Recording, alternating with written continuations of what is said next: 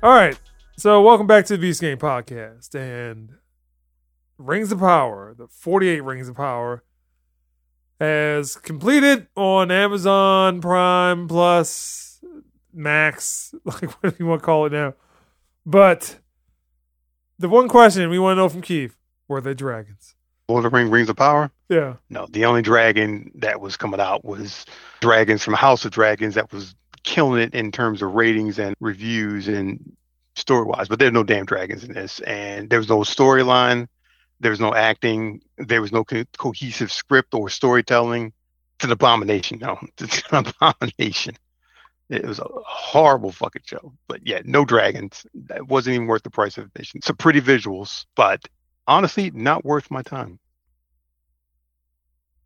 Not worth anyone's time. It was a shit show. All the flack that you've heard about online and in reviews and stuff, it's all true. There's nothing redeeming about this show. Well, I mean, I see people defending certain aspects of it. One thing I saw said the last 4 episodes were good. They were not. And they then were better. Rail against people that don't like the show, mainly from a standpoint that, and I'm not talking about specifically Rings of Power, but there's a coordinated effort to kick out toxic fans from a lot of these properties, and it's being done intentionally. I think part of that's true. I think what they were trying to do is get a rise. The fans, the negative reactions that they get from those fans, call them consumers, because that's what they are. They're basically consuming your product. Mm-hmm. The negative reactions from their consumers causes as much gives them free publicity, gives them this. Yeah, I mean, basically using any press is good press, but they're using the press against the fan base to make them look sympathetic. That making the analogy of the trading card version of race. I give you 2 black people for a non-identified gendered person, like type thing. And they're using that as a way to say, like, look, they're attacking the black people, they're attacking this race or that race or someone's sexual orientation as justification to say that we can continue doing what we're doing because we are a mega monopoly taking things that were geek culture or just kind of off the beaten path culture. It wasn't mainstream culture. Now we control it. We don't care about you. And we're just going to make money off of it regardless. That's basically what's happening. So the other defense people who watch the show has been, and I've had this used against me when I've posted online saying, how can you like this trash? It's someone else's interpretation of what was done. That I can forgive. I can forgive the interpretation because, like, look at the Marvel properties we watch. None of them are identical to the storylines. Like the Infinity Saga was nothing like the Infinity Saga that was in the comic books. However, it was abundantly clear that the source material was used in that. And even then, in some aspects, when they deviated greatly from that, they did it in a way that benefited the story. Stuff that they're doing here is done in a way that it benefits no one. And I'm going to spoil the crap out of the show for you. But so basically, if you have not watched the full series, I'm going to save you some trouble here. But Rings of Power takes place a couple thousand years before the Lord of the Rings trilogy takes place. And basically, it takes place after a great war called the War of Wrath. Ultimate evil in the Middle Earth, not progenitor of evil, but the big villain is bad. Satan. Ultimate evil has been defeated by the forces of good. The elves are a part of that.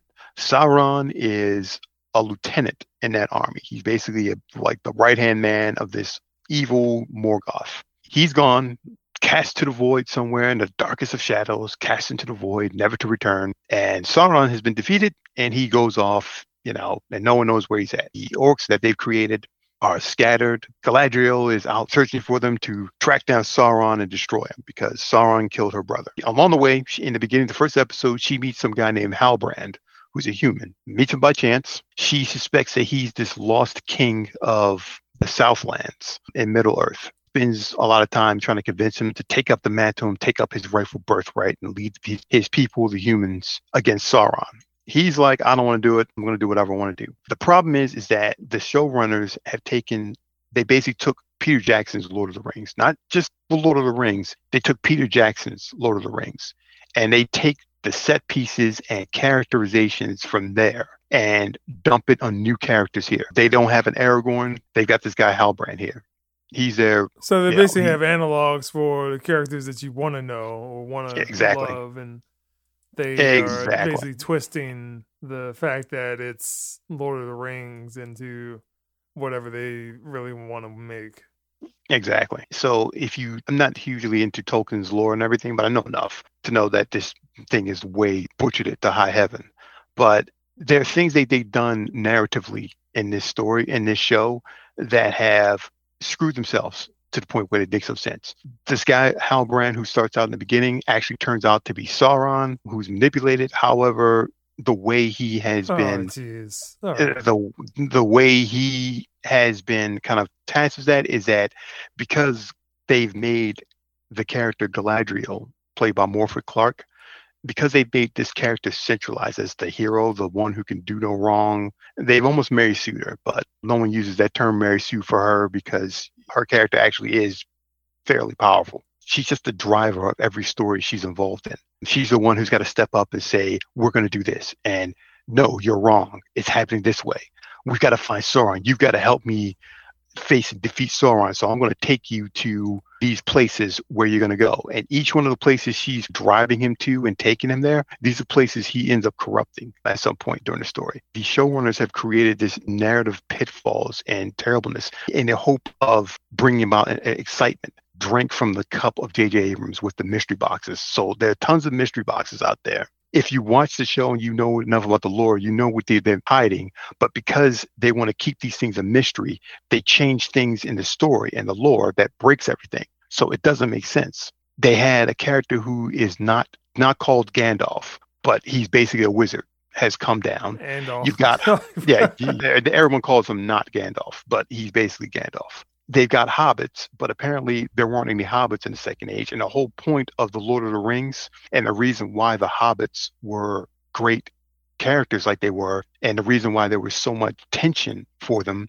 was because they were the weakest, frailest, least likely to go on adventures like that characters. They were people who were kind of thrust into this because they were good people and because they wanted to do the right thing. And because they had courage when it needed it, they persevered. So you basically had the weakest, frailest creatures in all the land destroy something that couldn't possibly be destroyed.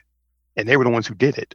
It was like that was the impact of the story. You know, you got the little hobbits running around. They can't fight. They can't do shit, but they're running around. They're the driving impetus for the whole adventure, for the whole trilogy. Then you've got the actual badasses. You saw the Lord of the Rings movies, didn't you? Yeah. Yeah, Legolas, Gimli. They were just Gandalf. They were just destroying whole armies. You're like, God damn, hell yeah, these guys are the shit. But in truth, all they were just distractions so that Frodo can take the ring, drop it in the volcano, and blow it up. It's a simple plan. And the whole story and all the drama was around them trying to enact this. These showrunners have created this hot mess of ridiculousness. It doesn't even make sense. So you've got the people who actually know the Lord of the Rings lore, who love it, know it backwards and forward, and love to research and study it. They're confused. They don't know what the hell's going on. This is all stupid. They're up in arms about it. They're just bitching about how just terrible they've just bastardized this. You've got the people who are like me, who don't give a shit. They just love fantasy stuff. We're watching it to see what we can see, and we're like, ooh, great visuals. Ooh, big budget. What the hell? The acting's terrible. Why the hell are they doing this? Why would you do that? They're taking 3 boats of 300 people, and the boats look like canoes. You're questioning everything. Every time you watch a scene, you question everything that's happening in the scene. There's no suspension of disbelief because they throw such blatant dumb shit, bullshit at you at all times. You can't suspend your disbelief. And then you got the people who, the audience, who doesn't know anything about Lord of the Rings. They didn't even watch Peter Jackson shit. They're to watch a good television. And they're watching it.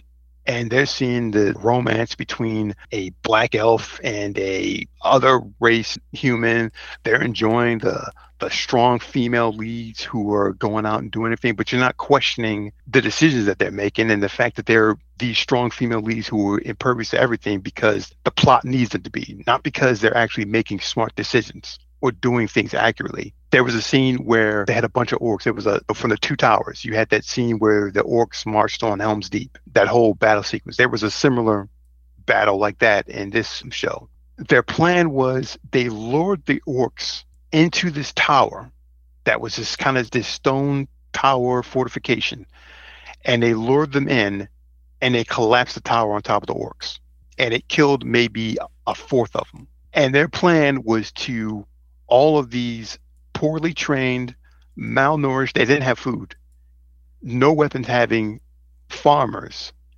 were to go back to their village and defend their village instead of being in a fortified position, in a fortified tower, like with only one egress into it. They abandoned it to go to their village to defend it. And so you're like, why would you do that? That doesn't make sense. Like, okay, they decided to do that. So they have a bunch of action sequences, and you realize that the whole point that they did that was because they couldn't come up with a good way for them to have a cool sequence where Galadriel rides with a bunch of horsemen in daylight to ride down and sweep down and defeat all the orcs. They didn't have a way of making that scene work with what they did. So they created these other contrivances. So they have pretty cool ideas in their heads. They spend all their time trying to fabricate ways for those actions to take place. You're watching, you're like, this is dumb. It doesn't make sense. A volcano just exploded. A pyroclastic flow happens where it just basically blows everything to hell, and no one is hurt. Like, none of the main characters are hurt or injured. It was just terrible. Like, and then the last episode, just watching them wrap everything up, and it's all rushed because they have all these storylines up in the air. And I'm just thinking to myself, this is just like what J.J. Abrams does. He creates these cool moments, what he thinks are cool. He has his overly drawn dialogue that, because the writers think they're being clever with their writing and everything. I literally just watched the Lord of the Rings trilogy from Peter Jackson's Lord of the Rings trilogy a month ago. The stuff that they're spewing out now sounds like drivel. When you kind of shut your brain off and say, I'm not thinking about this lore-wise, I'm not thinking about Peter Jackson's works, and you try to look at it as just television, it's terrible. It's just bad fucking television in every shape and form. And the big thing hanging over head is like, they spent almost $1 billion on this. And all I kept thinking about was, for $1 billion, you can literally educate to college. You can give a college education to every child in the United States of America for $1 billion. Right now, today, they could have dumped that $1 billion and said, everyone in America for the class of 2026 will have a free ride in college to whatever college they go to. You could have spent that money on that, $1 billion on that. And that would have been more entertaining to watch than this shit. Rings of Power is dog shit. I'm kind of pissed off that I'm the only one in the Beast game to watch that show. Well, I mean, I'm not that into Lord of the Rings, so fuck, you should watch it anyway. I mean, I'm telling you, the next thing they're coming after for is your Harry Potter, yo. They're coming for, yo. Well, not with J.K. Rowling still alive. She's already done it to herself, but at the very least, she was able to actually be a competent storyteller. Problems with the Fantastic Beasts series is that it's out of tone and out of step and not necessary. But you can't fault the storyline. That it's a decent story. But this mess, this trash, this was like bad script writing. This is everything I fucking hate in J.J. Abrams' work, and galling about the whole thing is that redirect and say, oh, you're just angry because they're doing things like that, we change the race of certain characters, or that we're just doing things differently, or we're making this our Middle Earth, that type of thing. That's not the case. I'm willing to accept whatever. We've accepted interpretations of IPs before. In fact, I would hazard that majority of IPs. The only time I've ever seen anyone do a faithful recreation of someone else's work, scene for scene, bit by bit, was an abject failure. And that was the remake of Psycho that someone did. Someone did a shot-for-shot remake of Psycho. That was just boring and terrible. Interpretation is what we want, and we're looking for that. But these guys had agreed, like, this is their first actual piece of work that's actually gone to print, so to speak, that's actually been released. How J.J. Abrams is pitching stuff to people in Hollywood, I don't know how he's able to do it. But he is, he should teach a master class on it, because he's been able to get things accomplished that should never have seen the light of day. He should never have touched certain things. These dudes clearly never read Tolkien's work. And the fact that they were twisting shit around like this to the point where they injected their own characters into something that was already overrun with characters and still managed to fail this badly and leave with this many plot holes and just poorly managed thing, poorly paced. Like you had whole episodes that were just ridiculously paced. It was a terrible show, dude. I can't fault it enough. It was just horrible. My review, if I give it a rating, I liked some of the visuals, so I'll give it a 3 out of 10. And the fact is, I'll probably watch or look at to see what they do next season, because like there's something to watching a train wreck. And this is, in any shape or form, it is a goddamn train wreck. It is terrible, terrible train wreck. And I feel bad for the actors. Like they're literally trying their best. The actors you thought were going to be a problem, they're not. They actually pretty good. The acting, I can't fault the actors. The actors are pretty good. This is all a problem with the shit scripts they've got and the terrible direction that they're being given. All right, and that is Rings of Power. I guess you can all watch it on Amazon Prime all together, but I won't be watching that. I won't be watching it. All right, peace game.